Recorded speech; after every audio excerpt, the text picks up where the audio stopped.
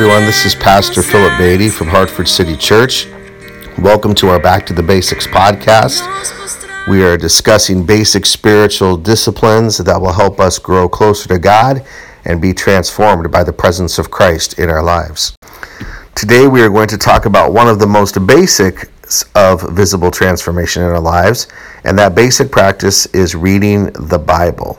So today we're going to talk about reading the Bible.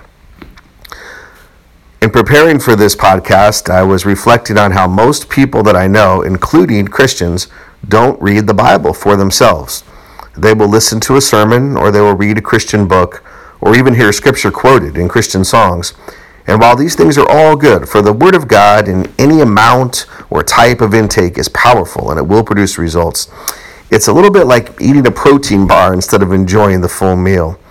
Or an even better analogy might be it's like eating one type of food that's good for you, but not enjoying the well-balanced diet that lets us live at our maximum potential. You see, the Word of God is like food for our lives, and if we're just taking the smallest morsels of it, we're missing the many, many benefits of the Word of God, that it can actually transform us in real and visible ways. The Word of God is like food, we know, because Jesus told the devil when he was being tempted in the wilderness, "Man shall not live on bread alone, but on every word that comes out of the mouth of God." Some of you will remember the story that Jesus was fasting for 40 days, so he was very hungry. And the devil came to tempt him and said, "If you're really the Son of God, why don't you turn these stones into bread?" And Jesus responded by saying, "The reason I'm fasting is to remind myself that it's not just about physical food that keeps me alive, but it's the spiritual food. It's the Word of God." And I feel like many of us are starving because we're not feeding on the Word of God. We may look good on the outside, we may feel okay physically, but spiritually our souls are starving because we're not feeding on the Word of God. So let's look at some reasons today on this podcast of why we don't read the Bible, why people don't get into God's Word, as we used to say. One, I know that many people say the Bible is hard to understand, and that is very true. The Bible is a collection of a lot of ancient stories. It's very different genres. There's different types of literature represented in the Bible. Sometimes when we're reading the Bible, it's the direct words of God. Sometimes it's from the authors who wrote it or the participants in the story or traditions that have been passed down that people are now recording onto pen and paper.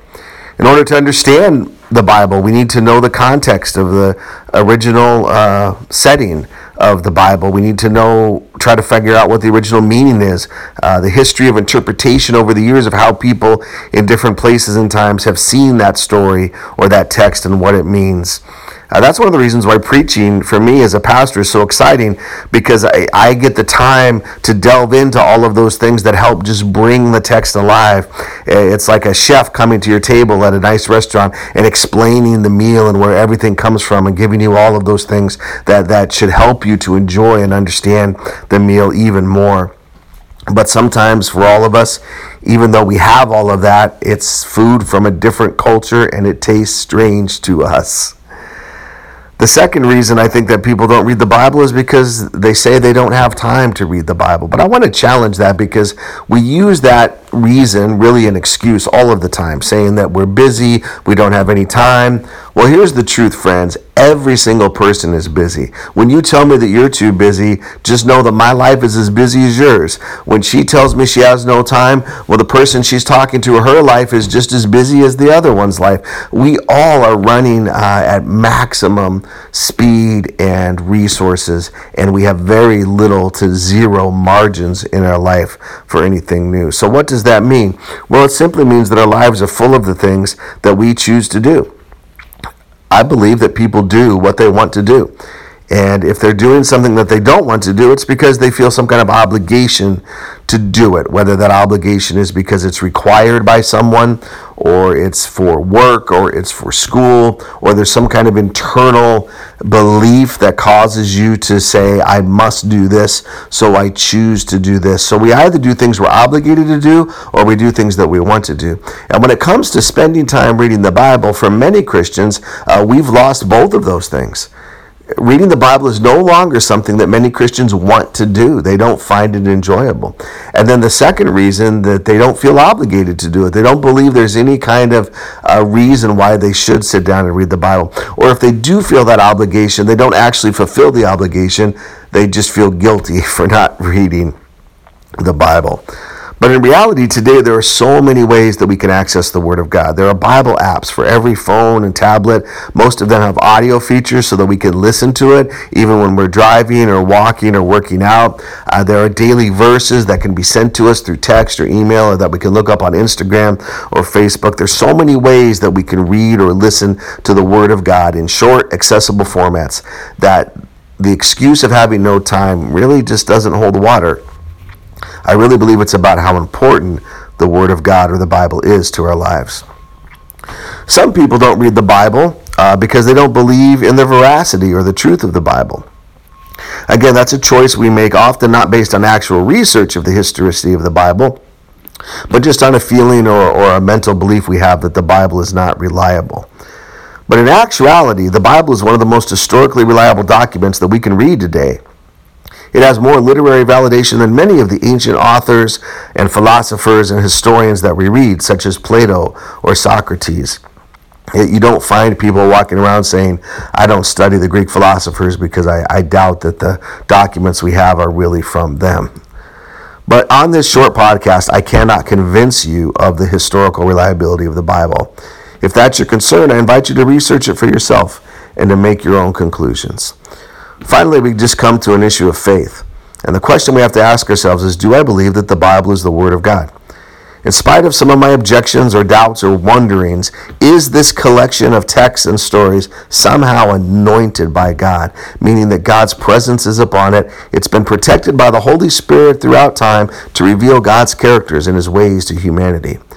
I believe that the Word of God is fully that. It holds a high position of importance in my life because I believe that the Word of God is inspired by the Holy Spirit, protected by the Holy Spirit, and that it conveys to me the message that God wants to convey into my life and into the life of everyone that He's created.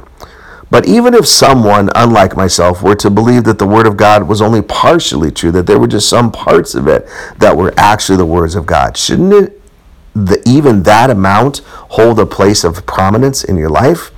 I would contend that the Word of God needs to be valued more. We need to wrestle with our beliefs about it. We need to come to it honestly and realize that we have time for whatever we make time for in our lives. So on this podcast today, I simply wanted to share with you a way of reading the Scripture that can help you get more out of the text, a way that allows you to make the most of the time that you do have with a section of the Bible. And it's actually a very ancient practice called Lectio Divina, which is Latin for the divine reading. That's what it means in Latin, the divine reading, or Lectio Divina. I want to give credit to my good friend Christian Hernandez, who has written a book on the art of preaching called Beholding and Proclaiming. And his very first point in this book about preaching is that we as preachers need to spend time dwelling and immersing ourselves in the Word of God for ourselves, not just to get a lesson out of it or a sermon or a teaching, but really allow the Word of God to speak to us. And I believe that this ancient format is just such a great way for us, all of us, no matter who we are, to really get into the Word of God and begin to allow it to bring change and transformation into our lives. So he does a great job of breaking down Lectio Divina into a format with the acronym TIME, T-I-M-E. And so with gratitude to Christian Hernandez and his explaining of this of this way of reading the Bible, Lectio Divina, I want to share with you these 4 steps for you to use devotionally so that you can begin to experience more of the power of the Word of God. So, Lectio Divina, I'm going to encourage you at some point when this podcast is over to set aside for yourself about at least 20 minutes, but 20 minutes would be fine, and select a passage of Scripture. And in that passage of Scripture, in your time with that passage of Scripture, follow this format. Number 1, T, the text. So you read the passage of Scripture that you've selected slowly and aloud one time. And then write down or make mental notes of key words or phrases that stick out to you. You're looking for the objective meaning of the text. What is this text saying? What seems to be the intent of why the author wrote it? Take a few minutes to do that. And then the second step is immerse. Read it a second time and see how it personally affects you. This time you're looking for the subjective meaning of the text. You can enter into the story or passage with your imagination and ask yourself questions like, what do you see? What do you hear? What do you feel as you immerse yourself in this particular passage of the Bible? How do you react? What are the emotions that come up inside of you or the ideas that come into your head as you read this? And then sit with your reflections and feelings in a prayerful state of meditation, again, for a few minutes. Then we come to M, T-I-M. M is ministry. You read it a third time thinking about what God is saying to you, what God is inviting you to do, what God may be wanting to reveal to you. Maybe that there's a way that God is speaking to you through this text, and he's inviting you to know something or to become something or to do something. And just spend a few moments thinking about that. And then the final step is encounter, where you can take a key word or idea from the text, one that stuck out to you, and just dwell on that part of the text, that word or that sentence or that idea. And then just soak in the words of the presence of God and respond to what you feel God is saying to you. So T-I-M-E. Read the text, then immerse yourself in the text. Then ministry. Think about what God is inviting you to know or to do. And then E, encounter. Take time to rest and dwell in God's presence. Another way of putting it is this, that in the first reading of the scripture, you're looking for the objective meaning. In the second reading, you're looking for the subjective meaning, what it means to you. In the third reading, you're looking for what God is saying to you. And then finally, you can do a fourth reading, but I would suggest just meditating on one word or phrase, and you're resting in God's presence. So again, I encourage you to try this. I believe that you will find it to be a way that really allows you to get a lot out of reading the Bible. Again, it's a 4-step process. You read it one time through, looking for key words or ideas. You read it a second time, paying attention to how it affects you personally. You read it a third time, paying attention to what God is saying to you. And then finally, you just focus on a key word or phrase or sentence, and you dwell and meditate on that. Some suggestions of where you can start. You can pick one of the Psalms found right in the middle of the Bible, and I would suggest picking one of the shorter ones and using this format to read through it. Another great section of the Bible to do Lectio Divina with would be one of Jesus' teachings from Matthew chapters 5 through 7, what's called the Sermon on the Mount, or select a paragraph or two from the book of Ephesians or Colossians. Again, give yourself at least 20 minutes for this. Make a journal at the end of what you hear God saying to you. The more you do this, the more I believe your soul will crave the food of Scripture. Psalm 119:105 says, "Your word is a lamp for my feet and a light on my path." And I believe that each time that we spend this time in God's word, that we read it, that we soak it in, we get illumination from God. I love how it says a lamp for my feet and a light for my path. Often it's a lamp just for the next step of what we're going to do. We don't always get the full picture of what God is doing, but he always promises to illuminate our next step. And of course, the road to visible transformation, the road to fulfilling God's purpose in our lives is taken one step at a time.